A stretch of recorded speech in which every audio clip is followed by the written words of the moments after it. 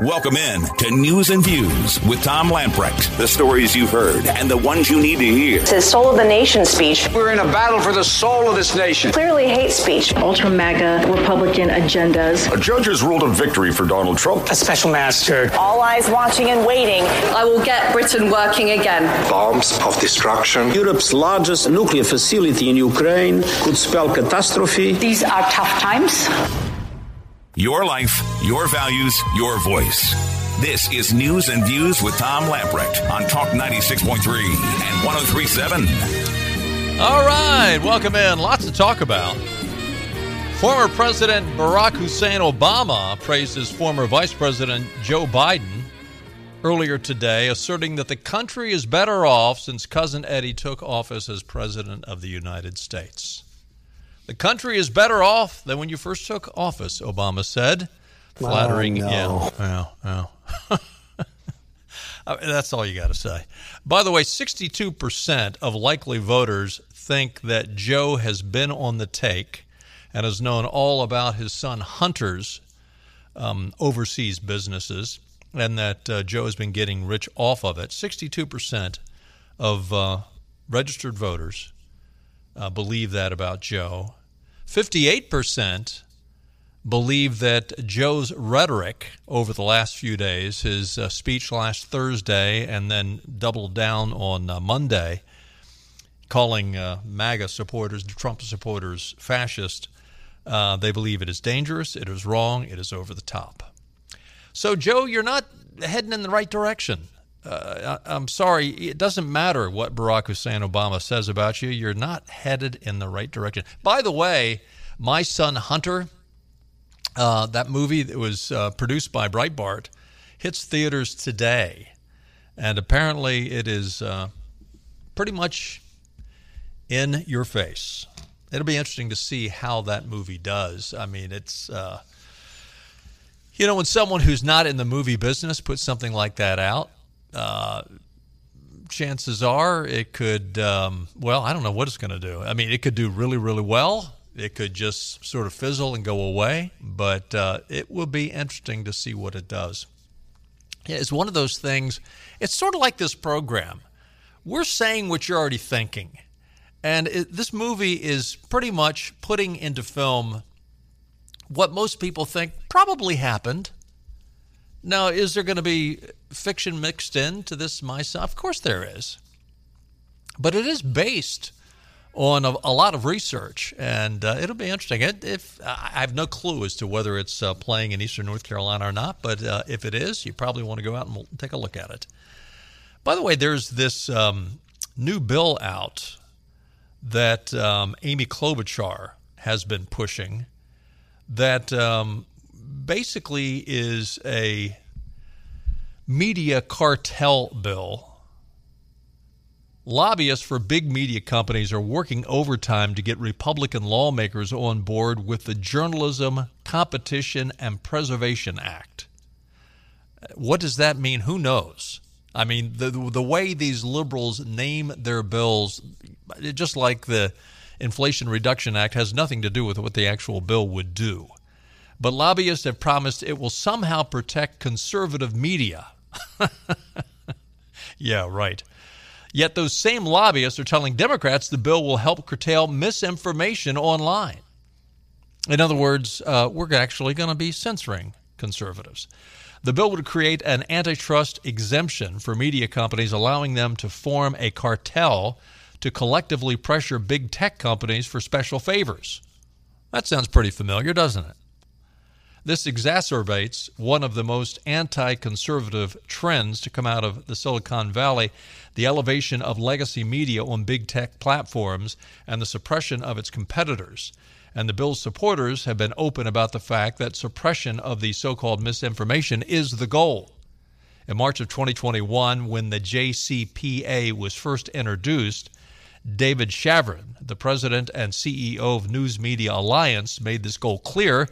The News Media Alliance is an umbrella group representing the largest and wealthiest legacy media companies in the United States and is the lobbying group that has been most aggressive and persistent in attempts to pass this bill. Well, good news is it looks like it's not going to pass. It looks like it's going to fail. Today, Tom Tillis came out and said, I'm not going to have anything to do with this thing passing. So kudos to Tom Tillis. I mean, we ride Tom Tillis pretty hard, but he made the right call on this one. This does not need to be passed.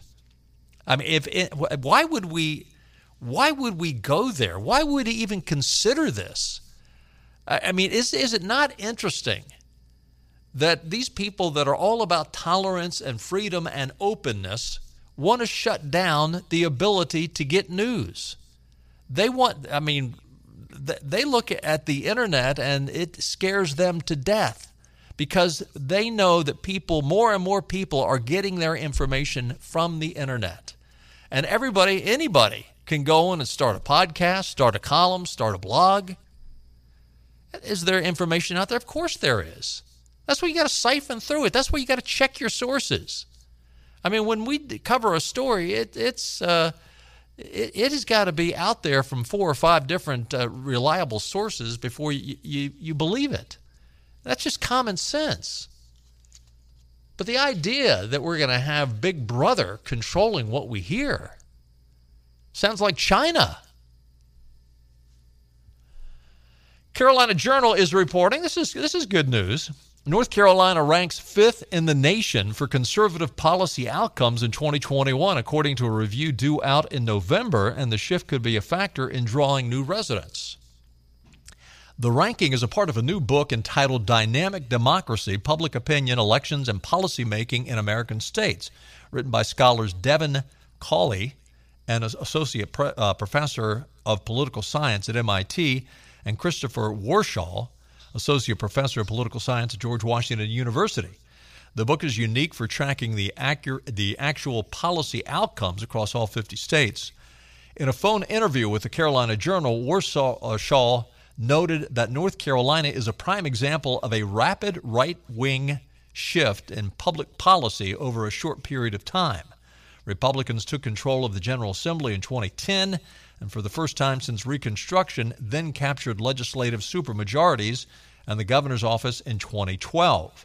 The result was the passage of key conservative reforms, including expanded school choice, looser gun restrictions, tax cuts, and pro-life laws. North Carolina followed and by the way, this is with a governor who has vetoed anything that he could possibly veto. That's why we need to get a supermajority back in November. The result was the passage of key conservative reforms, including expanded school choice, looser gun restrictions. I just said that. North Carolina followed a regional trend in the South of a conservative shift beginning in 2010, Warshaw noted. A bunch of other southern states had the same kinds of things happen as North Carolina, where Republicans took control of state legislatures, he said. Most recently, in 2021, the Republican-led legislature in North Carolina was successful at passing new laws or strengthening existing ones, including expanding the state school choice programs and cutting corporate and individual income tax rates. Wisconsin is another example with a recent rightward tilt, according to Warshaw. It used to be like actually kind of slightly liberal-leaning state policy, and now it's one of the more conservative states in the country. In contrast, Virginia traditionally has leaned to the right, but took a hard leftward lurch in 2019 and 2020 when the legislature shifted to Democratic control. Of course, now that we have a Republican governor up there, perhaps we're seeing it go back in the other direction. They really had just a giant liberal shift in their policy agenda, which obviously stopped when Republicans won control of the state house. According to the two writers, the top 10 states for conservative policy outcomes are Mississippi, Alabama, Arkansas, Georgia, we hope Georgia, North Carolina, Tennessee, South Carolina, Idaho, Texas, and Oklahoma. The bottom 10, California, New York, New Jersey, Connecticut, Maryland, Massachusetts, Vermont, Oregon, Rhode Island, and Hawaii. Now, add to this, in a new analysis from Pew, all but one of the top states for conservative policy outcomes had population gains in 2020-2021. In contrast, 7 of the 10 least conservative policy outcome states had a population loss over the same period, including New York, lost 1.58% of its population. And of course, they're leaving California as quick as they can. I mean, there's more than, it's not just cold weather that people are leaving these liberal blue states. They're leaving because of the policy, primarily. So good news to North Carolina. All the conservatives that have pulled together have gotten into the state house, gotten into Congress, gotten on the radio. Good to know that North Carolina is going in the right direction. Also out of the Carolina Journal today, attorney generals from 13 states are formally supporting North Carolina's U.S. Supreme Court argument in Moore versus Harper. That case could decide what role state courts can play in rejecting congressional election maps drawn by legislatures.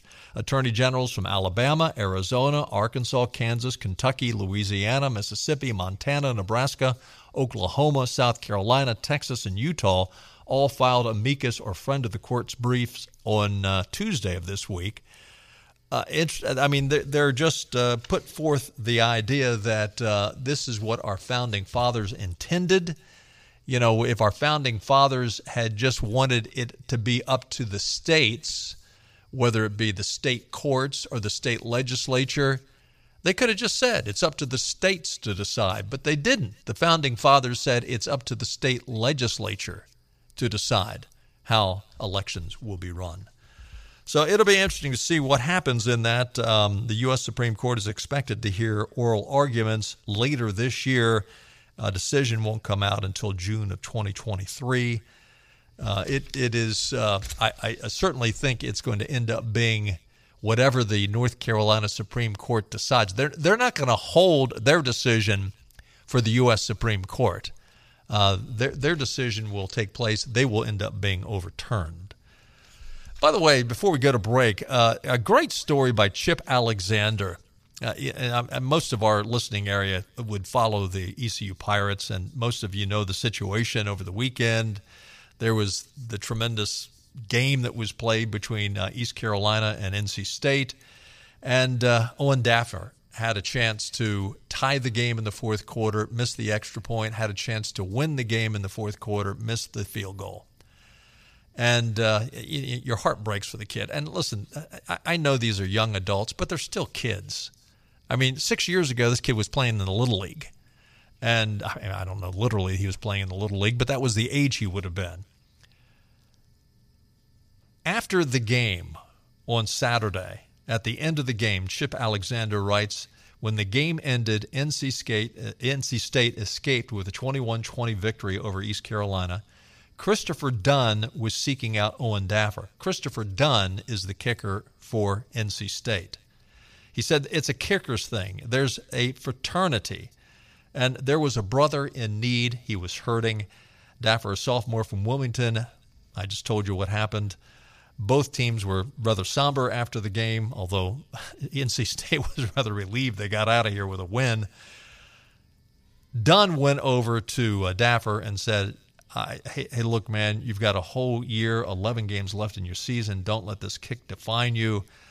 Don't let it get in your head. It doesn't matter what other people are going to say. People are going to doubt you. Go prove them wrong. This is a great story. And let me say, adversity makes us all stronger. Adversity is how we grow. And listen, it's no fun learning the lessons from adversity. But boy, adversity teaches lessons that we will not soon forget. Listen, I don't know that much about this young man, Owen Daffner. I would not be surprised if he has a great year the rest of the year. Stay with us. More news and views coming up. This is your Drive at 5 and ENC with Tom Lamprecht. Welcome back to News and Views on Talk 96.3 and 103.7. Welcome back in. Weather forecast, mainly cloudy tonight. A stray shower is possible of 67. Tomorrow, mostly cloudy skies early, then clearing off in the afternoon. Again, a chance of a stray shower or thunderstorm is possible. A high of 84 tomorrow, a low of 63 tomorrow night. Well, Richard Burr's stock dealings, talked about this a little bit yesterday. It's now making national news. Daily Caller is reporting on Sir Richard's well-timed stock sales prior to the economic turndown. The unsealed warrant is in connection to a prior Justice Department investigation into the alleged insider trading by the North Carolina Republican. We went over this yesterday, but Burr's stock sales were worth up to $1.72 million. He unloaded 33 different assets on the same day, just days before the stock market took a dive because of COVID. But again, no worries. He learned all about the stock market from Jim Cramer. Burr is not in Washington today. He is home recovering from hip surgery replacement. Apparently the hip surgery was a success. He's doing well. He looks forward to being back in Washington and said nothing about stock sales. Billionaire Mark Cuban ripped Elizabeth Warren, the Indian princess, yesterday over a proposal to hike taxes. Cuban made the comment at Vox Media's Code Conference in Los Angeles, where he was discussing women in politics and critiquing the two-party system. Cuban said, everybody just takes your money in little chunks, and all of a sudden that adds up. And because you give them these little chunks of money, you have to root for your team, Cuban said. The entrepreneur then took aim at Warren, saying that while he'd be willing to accept a tax increase, Elizabeth Warren, the Indian princess, goes too far. I don't mind being taxed more. I wrote a blog 20 years ago saying it's the most patriotic thing you can do after military service is pay your taxes, because that's what allows everybody, to live and to prosper. But yeah, the idea of just soak the rich, billionaire tears that sell that cup. Mm-hmm. Screw you, Elizabeth Warren. You're everything wrong with politics. Okay. There you go. Okay then. All right. Mark Cuban's liberal, but I'll have to agree with him, and kudos to Mark on telling it like it is on Elizabeth Warren. Listen, she has proposed her ultra-millionaire tax, which would tax the wealth of American households. This is class warfare. And this is classic class warfare, where, they always talk about paying your equal fair share. No, already the rich pay the vast majority of the taxes in this country. And people like Elizabeth Warren, who she's only made it in life by stepping all over others as she lies about her Indian heritage. Getting paid $300,000 and $400,000 a year at Ivy League schools. Somebody's got to pay for it, Mark. If she's going to make this kind of money for doing nothing, somebody's got to pay for it. But what she makes is a drop in the bucket. What they want to do, they're Marxists. They want to spread the wealth. Of course, they want to make sure they get their fair share. So they're a Marxist. But at the same time, the real motivation for people like Elizabeth Warren is, and this is where this is a huge miscalculation by Cousin Eddie with the student loan forgiveness. They think this will buy them votes.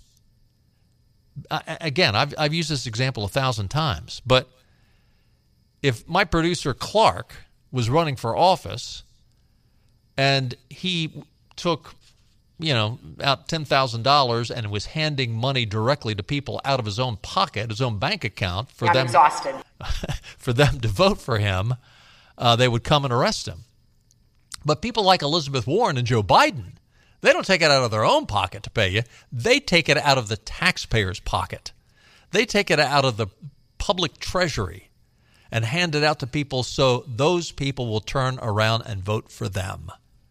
They're buying votes. That's exactly what Elizabeth Warren does time and time and time again. And it makes you sick. And it makes you sick. It's bad enough that the end product happens. It's bad enough that, we're going to be in debt by $500,000. That's bad enough. But the idea that they do this is a destruction of our republic.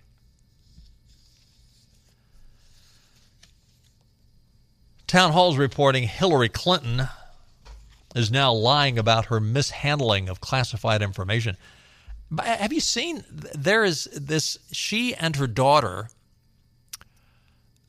Chelsea, have gone on, and I think Apple TV is running a new television show called Gutsy or something like that. And why would anyone watch that? I mean, why would anyone want to watch that? I mean, why do you think Hillary lost twice? Actually, she lost 3 times. Why? People don't like Hillary. That's why she lost so bad. I mean, her policies are just typical liberal policies. But the reason why she lost is because she's not likable. And Apple TV wants to go out and give her own TV show? Nonetheless, on this TV show,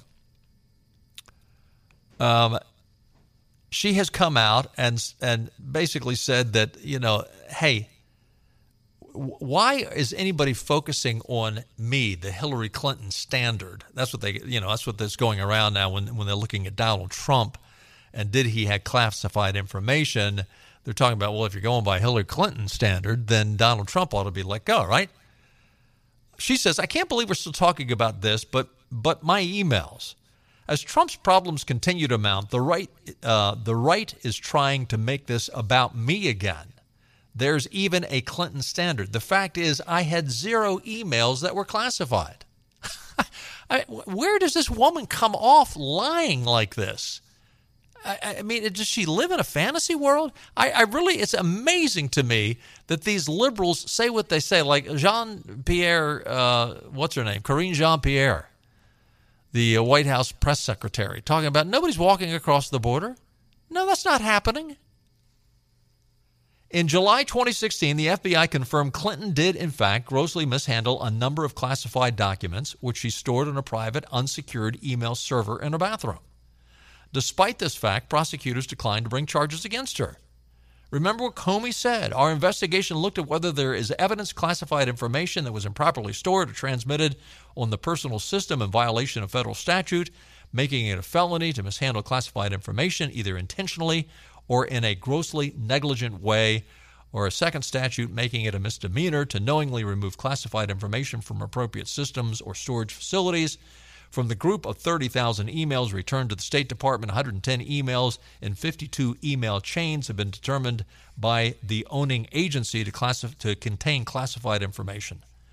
Although there is evidence of potential violations of the statutes regarding the handling of classified information, this is again Comey, our judgment is that no reasonable prosecutor would bring such a case. Prosecutors necessarily weigh a number of other factors before bringing charges. There are obvious considerations like the strength of the evidence, especially regarding intent. She didn't mean to, so therefore we're not going to press any charges, right?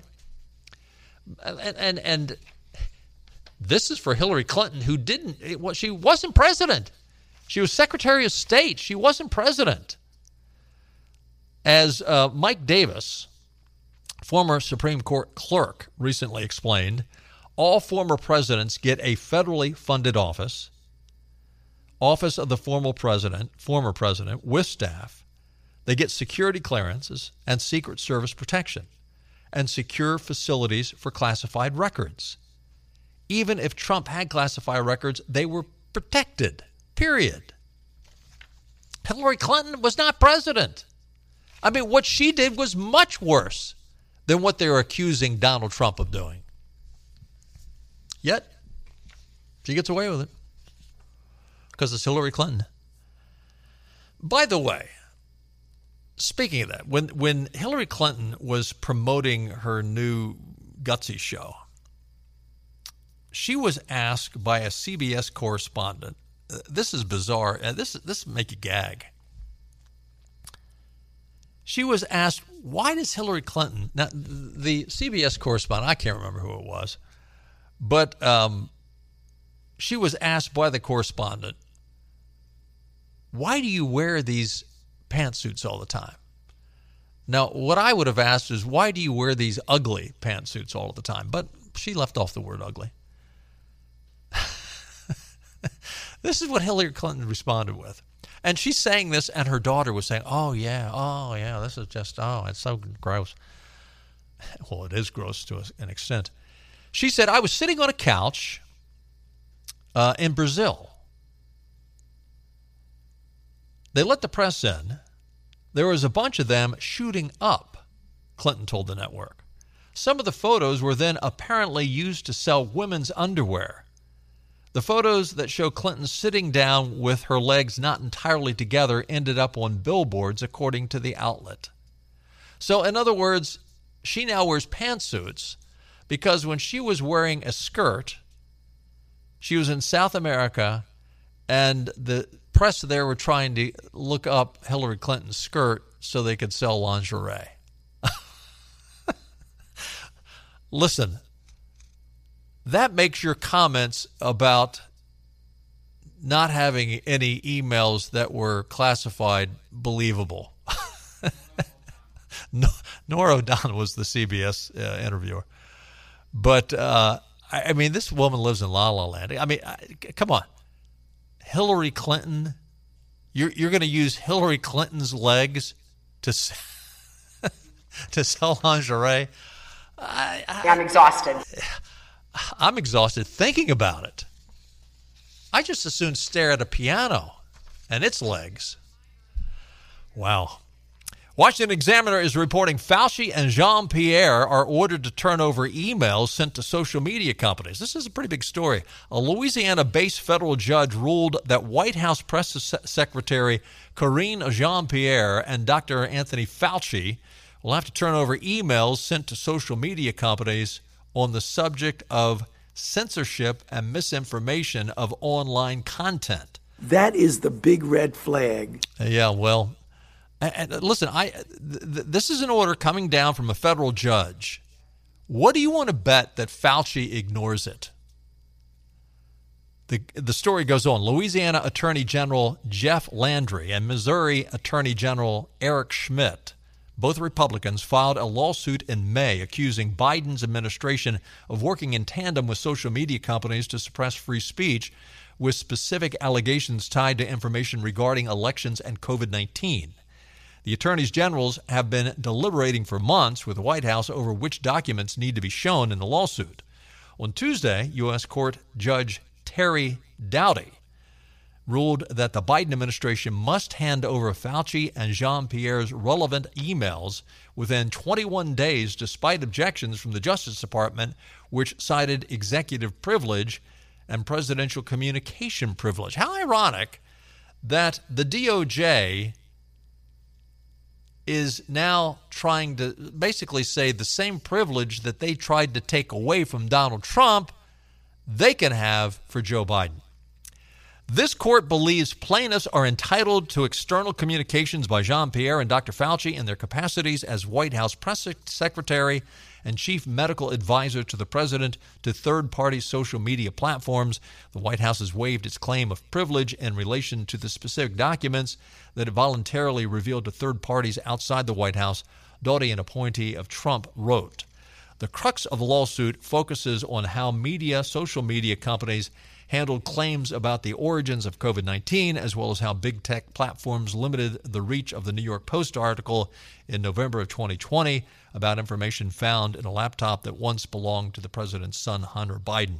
In their initial finding, Landry and Schmidt argued that having threatened cajoled social media platforms for years to censor viewpoints and speakers disfavored by the left, senior government officials in the executive branch have moved into the phase of open collusion with social media platforms under the Orwellian guise of hating so-called disinformation, misinformation, and malinformation. The pair of Republican attorney generals already obtained records earlier this month showing multiple federal agencies officials contacted social media companies to develop content moderation strategies. Again, if Fauci's past performance is indicative of future action, I would fully expect him to simply refuse to hand over any emails, and probably Jean-Pierre too. I mean, they will drag their feet. They will be taken back into court. They will just stretch this thing out as long as they possibly can. And again, this is why it is so. I'm so grateful today to say that this JCPA, which talked about at the top of the show, the Journalism Competition and Preservation Act. Tom Tillis came out and said, no, you're not going to get my vote on that. They would need a full 60 votes in the Senate to make this Amy Klobuchar bill a reality. And again, all that's going to do is codify what has already happened with the government and social media platforms. It would be, okay, we now can legally come out with an iron boot and tell the American people what they're allowed to hear and what they're allowed to see and what they're allowed to read. I mean, how close are we to communist China? I'm afraid it's way too close. Stay with us. We'll be right back.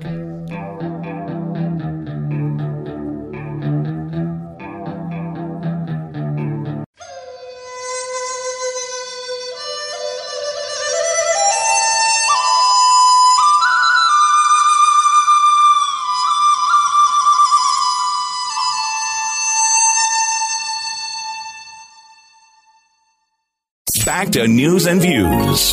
Talk 96.3 and 103.7. This just out just a few minutes ago, and it'll make your blood boil. Elijah Fletcher's suspected killer, Kalotha Henderson, that was the, we don't know what all was done, but that is the suspect in the killer of the heiress up in Memphis, Tennessee.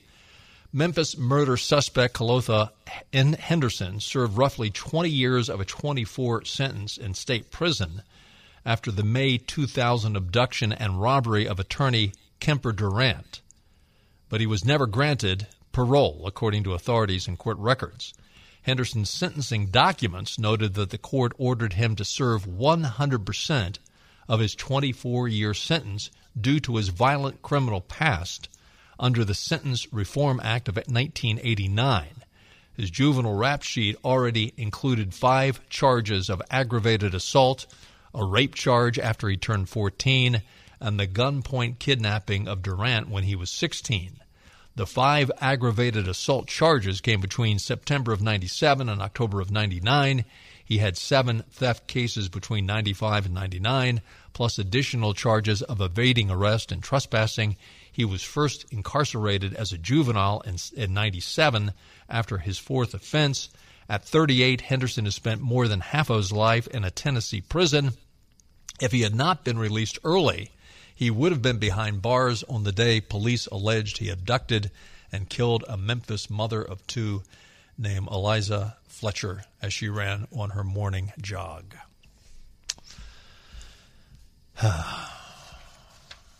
Yeah. And whether or not that was a mistake, but how many of these cities that are run and states that are run by Democrats and these prosecuting attorneys and these attorney generals that are backed by George Soros want, apparently, I mean, the only thing you can say is they want this kind of outcome. Daily Caller is reporting Democrat Governor Kathy Hochul. This is called irony.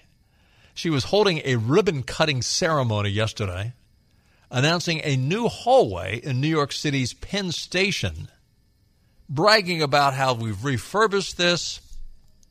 Penn Station before was just filled with rats and garbage and everything else. They've redone it.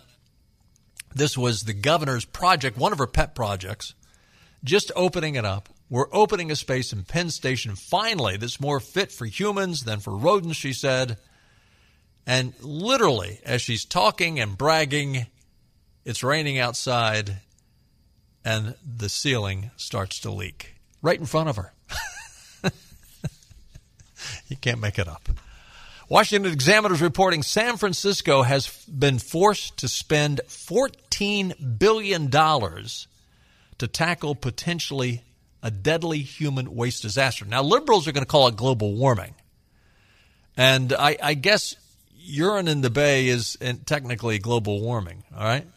The massive algae bloom in the San Francisco Bay that has caused thousands and thousands of dead fish to wash up on shore may be fueled, most likely is fueled, by untreated human feces and urine. The upgrades necessary to ensure the treatment process removes the nutrient and human waste fueling that the bloom is causing. It will cost $14 billion to take care of the issue. This from the San Francisco Chronicle.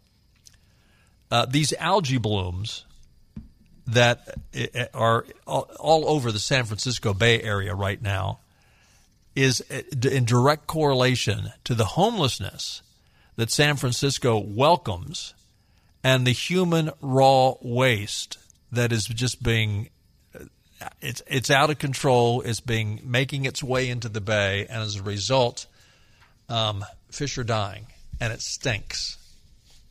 These are the same people that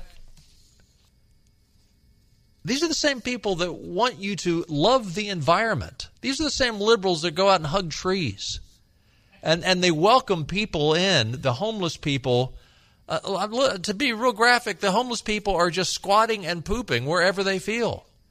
And all over up and down the roads, in the gutter, rainwater comes in, washes it. In fact, in some cases, they'll open up the fire hydrants just to wash the poop away. And guess what? If you live in that environment, it is nasty, it is stinky, it is deadly, it is unhealthy. But hey, let's embrace it. We got to take another time out. Stay with us. We'll be right back. News and views. Talk 96.3 and 103.7. Well, there's a new poll out, and I guess it shows that Democrats aren't the brightest bulbs in the pack. The new poll conducted by WPA Intelligence, shared with the Daily Wire, found that almost 1 in 4 Democrat voters believe that men can get pregnant. The online survey conducted from August 22nd through the 25th. In fact, didn't the new Supreme Court justice, she couldn't define what a woman was, so I guess she might think that men can get pregnant. The online survey conducted from August 22nd to the 25th found that 22% of Democrats agree with the statement, some men can get pregnant. Specifically, 36% of white college-educated female Democrats agree with the statement. Overall, few Americans think men can get pregnant, said WPA Intelligence Managing Director Connor McGuire. But with 36% of a core Democrat constituency, college-educated white Democrat women, and 1 out of 5 Democrat voters believing this, one can see why Democrat leaders coddle the racial gender theory movement. What do you call someone that sells their ethics, sells their morals to get something? Isn't that called a prostitute? This is unbelievable. I mean, do these people does it not bother them that they can't look themselves in the mirror and say, I really, I have my values, I have my beliefs, and I'm going to stick with them no matter what. So basically what this individual, this Connor McGuire, is saying, the managing director for this polling firm, they're basically saying that the Democrats are saying all this because 36% of white college-educated female Democrats agree with the statement that men can get pregnant. The absurdity of it all. And we're supposed to sit back and nod like that's an intelligent statement. And my goodness, if you disagree with that publicly, oh, you're hateful. You're some phobia, racist, terrible individual. Hey, I think you're intelligent if you come out and say, no, men cannot get pregnant. We got to run. Do it again tomorrow. See you then. Bye-bye. All right.